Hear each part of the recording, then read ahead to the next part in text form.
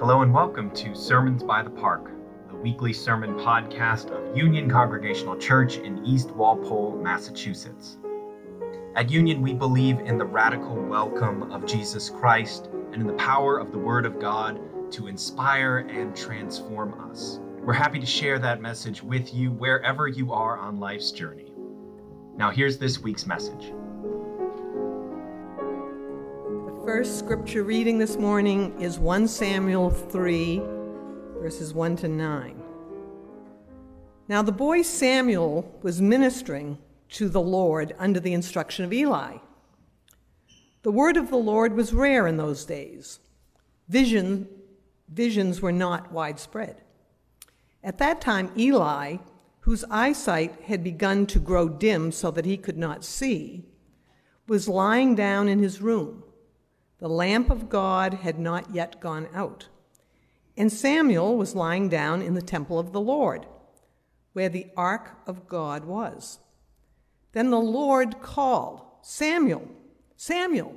And he said, "Here I am," and ran to Eli and said, "Here I am, for you called me." But Eli said, "I did not call. Lie down again." So he went and lay down. The Lord called again, "Samuel, Samuel."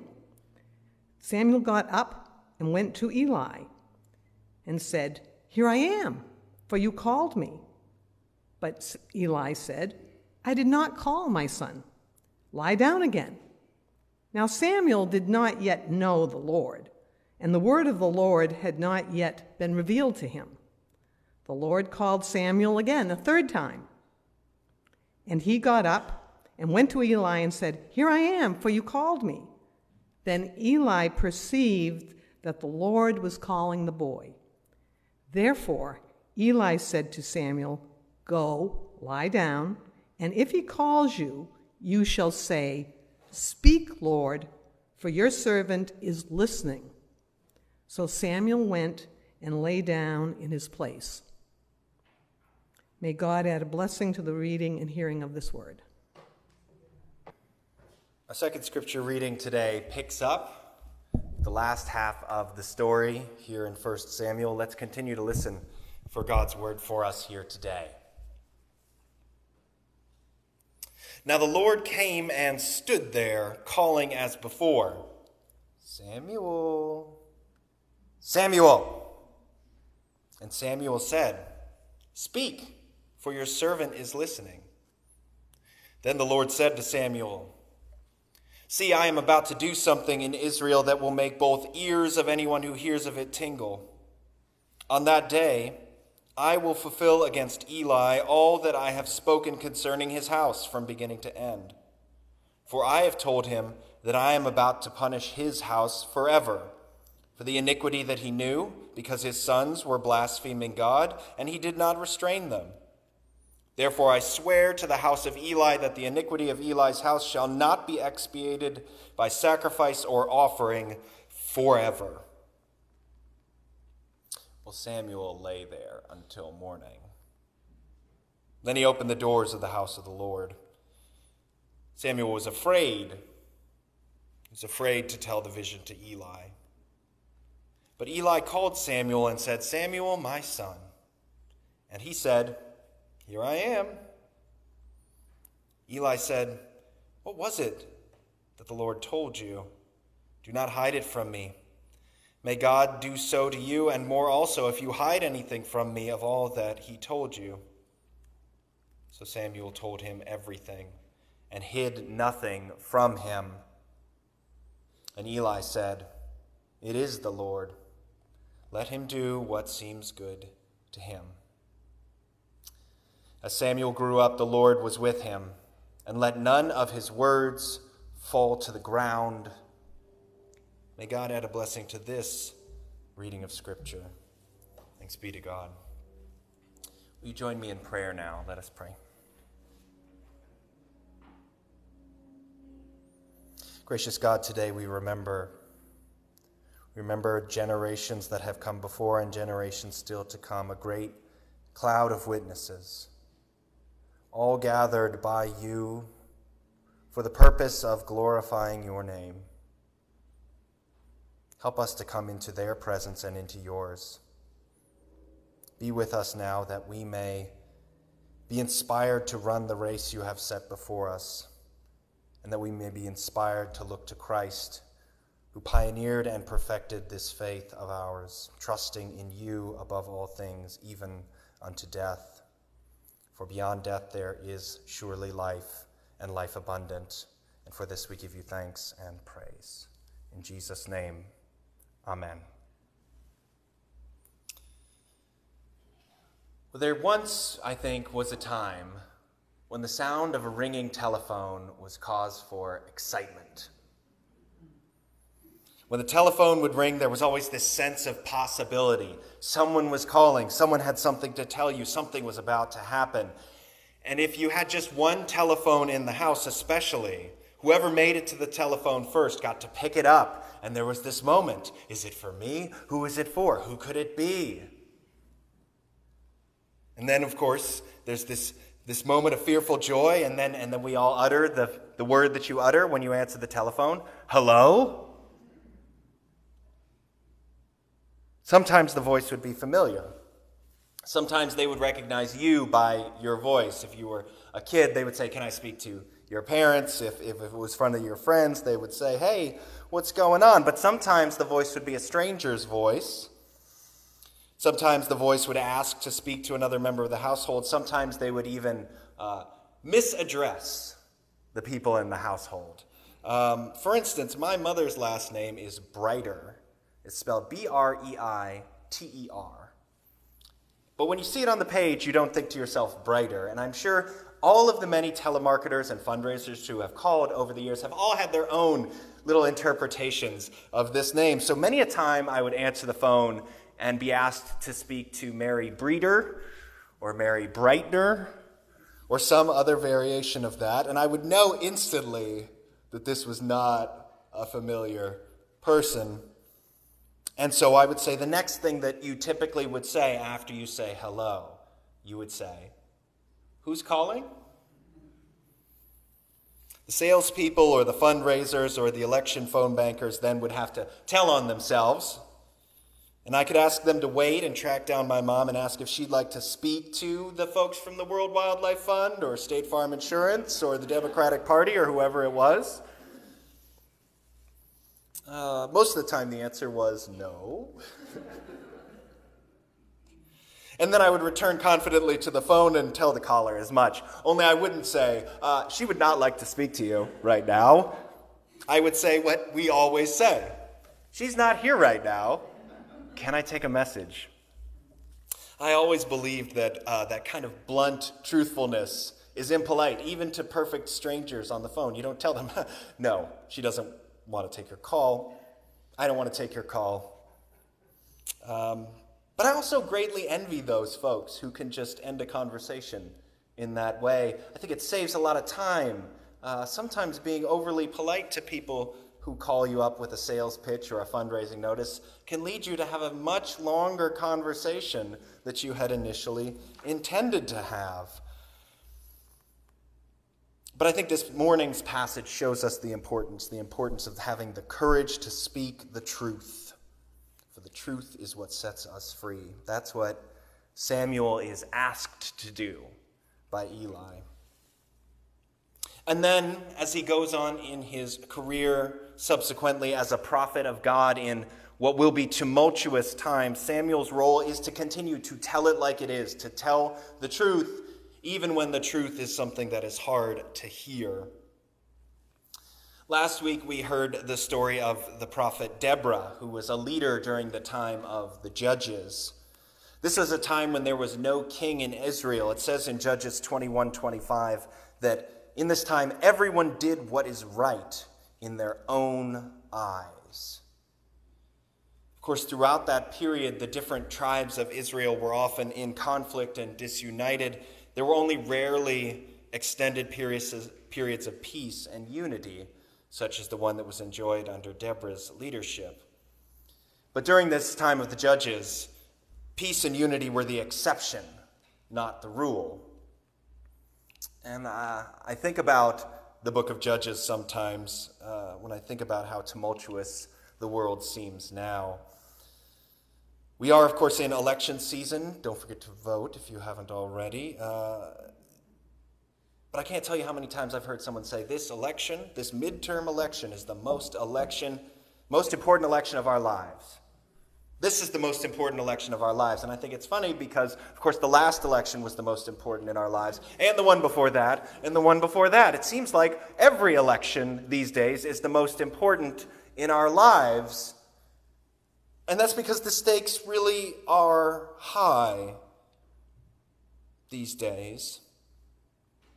And one wonders where God is in all of that, just as one wonders often in the book of Judges where God is in all of this. Political strife, turmoil, rivalry, violence, the book of Judges has all of that. And the book of Judges, then, is the context that Samuel's story begins in. We're still in that period. Only the book of Samuel turns away from the leaders, from the politics of the people of Israel, and turns instead to the house of Eli. All throughout the period of the Judges, there were religious professionals like Eli and his forefathers who just kept chugging along, doing their thing in the temples. The law of Moses dictated that sacrifices be made, festivals be kept, prayers be uttered, and Eli and those who came before him were responsible for doing that. Yes, the world was chaotic outside and wild beyond the doors of the temple, but inside it was business as usual. The rituals were practiced, the prayers were prayed, the offerings were offered, time marched on. But what this book shows us is that even the temple was not as hermetically sealed from the outside world as we would like to believe. You see, the sons of Eli, who get mentioned briefly here in our passage today, the sons of Eli, they had a different sort of approach to their work as priests in the temple. They were making it a habit of it to taking a pretty significant portion of the offerings that were being brought to the temple. They would withhold prayers. They would blaspheme against God. All of this is recorded in the second chapter of 1 Samuel. In other words, after the broader pattern of society named in Judges, the sons of Eli did what was right in their own eyes. They did what was good for themselves rather than what is good and right in God's eyes. And even though it says that Eli's sight was failing him, that he was becoming blind, he was not blind to what was going on with his sons. He was aware enough to tell them, you all need to shape up. You can't keep going on like this. And even after he had told them, we read in chapter 2 that a messenger from God, a man of God, comes to speak to Eli and tells him straight up that his sons will be punished and that his house will come to an end and there will indeed be a new and faithful priest who will build up a house of the Lord, a true house of the Lord. Meanwhile, the boy Samuel has been there the whole time, serving the Lord under the instruction of Eli. He's been learning the way of the trade from this elder. This despite the fact that it says in verse 7 that Samuel did not yet know the Lord. Samuel had been consecrated into service in the temple of God as a child in order to fulfill a promise his mother had made for him to be born in the first place. And so he had grown up, going through the motions of these rituals, doing as he was told, standing where he was told to stand, saying what he was told to say. He knew them by heart, and yet he did not understand what they meant. He did not know the Lord. Though he had been in church all his life, he didn't really, the scripture tells us, know what that meant. And I don't think this is because he was too young to think about such matters. I think children are often sort of sold short on their ability to think theologically and imaginatively. More likely, it is just the fact that the times themselves were bad.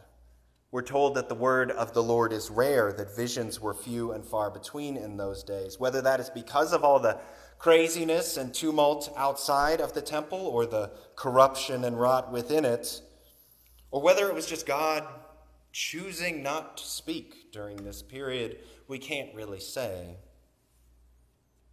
But what we can see in Samuel's example, his life, is the difference between a religious practice and a religious experience. Howard Thurman draws this distinction in his book, The Creative Encounter. He says that religious practice is what we do most of the time. It's the rituals, the prayers, the offerings. Again, those things that had been going on in the temple. But religious experience, Thurman says, is a different thing. Religious experience is the conscious and direct exposure of the individual to God. Such an experience seems to the individual to be inclusive of all of the meaning of their life.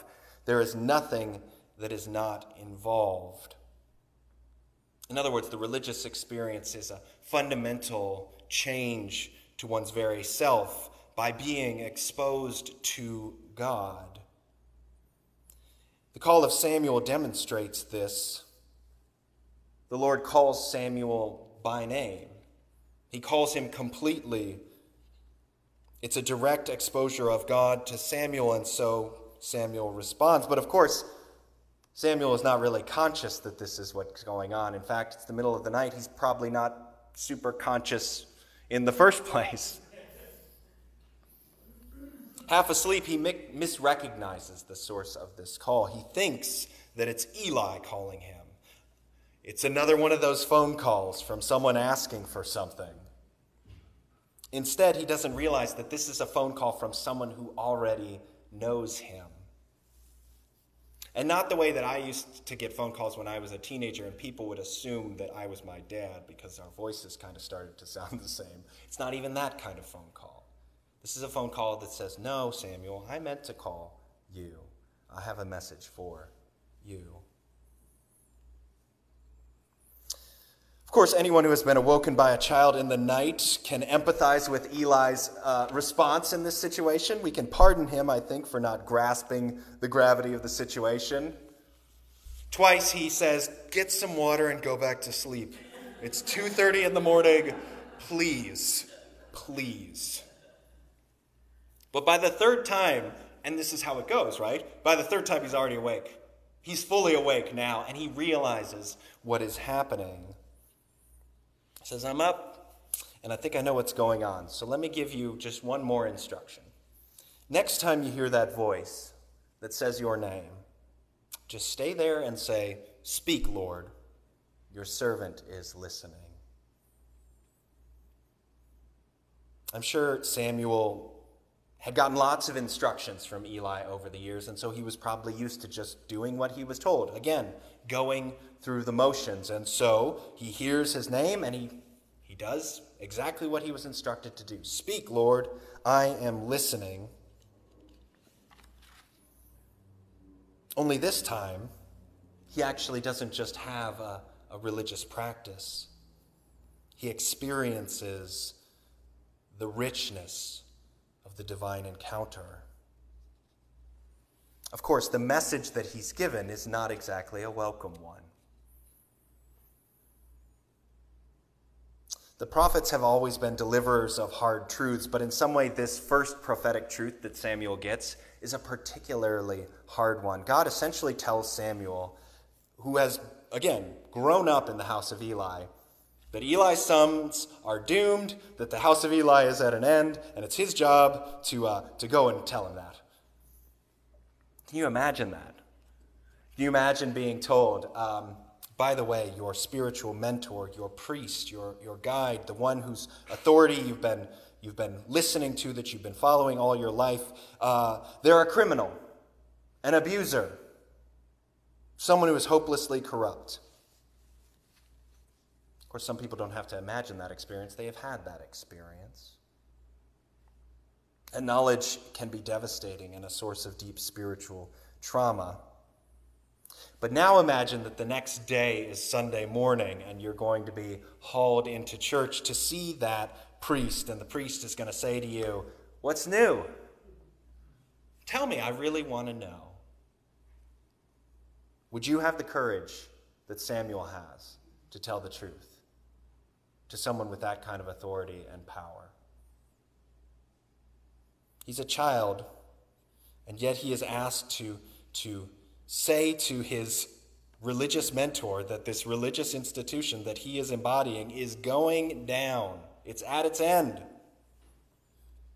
Indeed, Samuel is afraid. It says he was afraid to tell Eli the vision. But courage is not the absence of fear. Courage is doing the right thing even when we are afraid. And so Samuel has courage, and he tells Eli everything.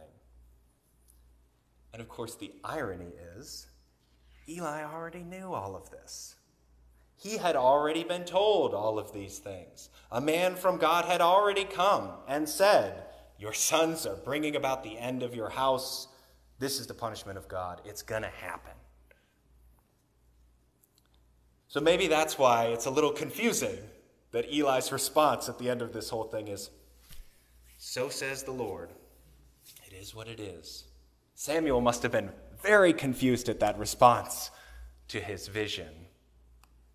It just goes to show that sometimes the things we are afraid of, God has already made a way that we don't necessarily realize until we walk it. Of course, Eli has already had his divine encounter. He has had the word exposed to him. He has received this revelation. And of course, he had probably hoped for years that the same would happen for Samuel, that his religious practice would become a religious experience. That is the hope of all those who have dragged their children to church over these many generations, of all of the people who have taken the time to teach Sunday school or to mentor us. It is always the hope that sometime, somewhere along the way, those religious practices will yield this religious experience. On this All Saints' Day, we remember those folks who have died in the Lord, those whose experience of God opened a way to more abundant life for them. And, by the way, they touch our own lives for us. This last week, I had the chance to go to a conference on intellectual history, and you may recall over the summer I gave a sermon about saints. I gave a series of sermons about saints, and one was about the Reverend Samson Occom, the first Native American minister ordained in the Presbyterian Church. I got to go to this history conference and talk a little bit about Samson Occom as this figure in American history. And so I had a chance to revisit some of his writings and things this week, and I couldn't help but notice that First Great Awakening, 18th century Puritan fire and brimstone, all in his sermons. Occom did not pull any punches. He came out of a Mohegan village that he saw all around him was suffering under the encroachment of the settlers. But then at 18, he had this conversion experience. He heard one of these fire and brimstone preachers talking about the weight of sin.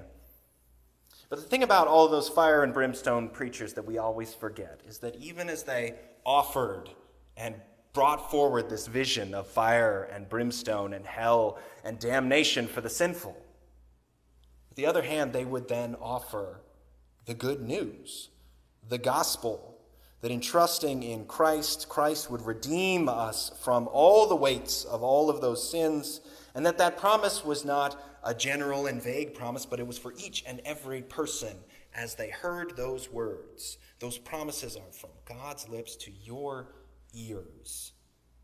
Lynn, Pam, Dave, Christ died for your sins.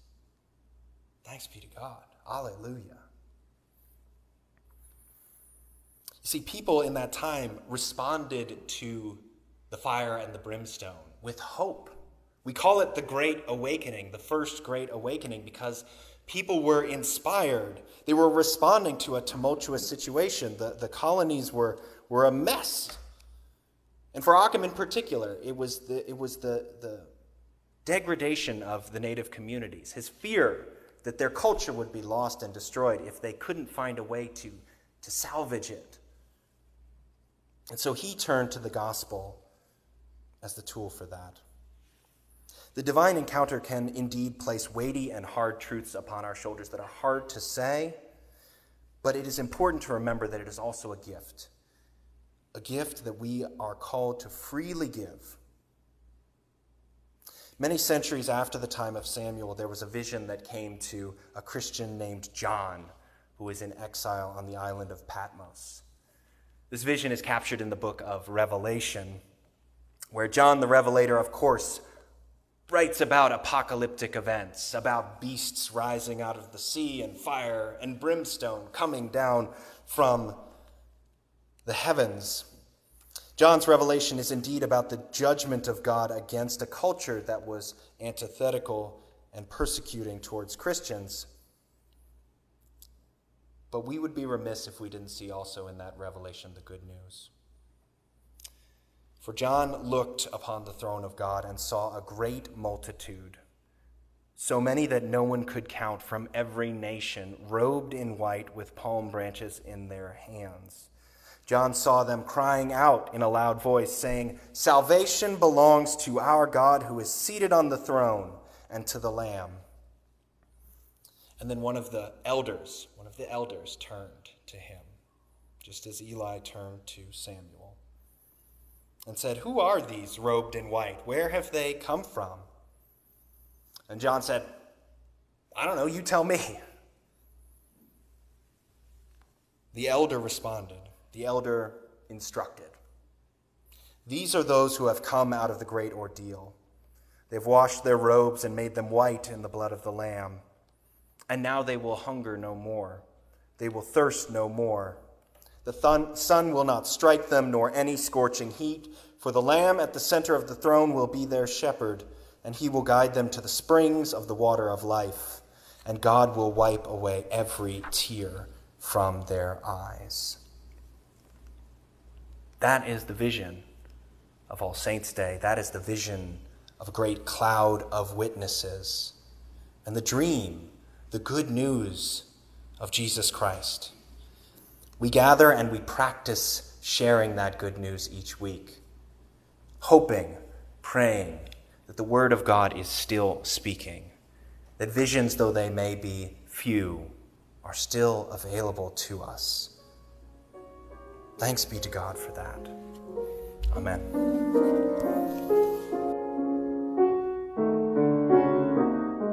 Thank you for listening. To find out more about Union Congregational Church and our life together, you can visit our website, churchbythepark.org, or find us on social media @churchbythepark.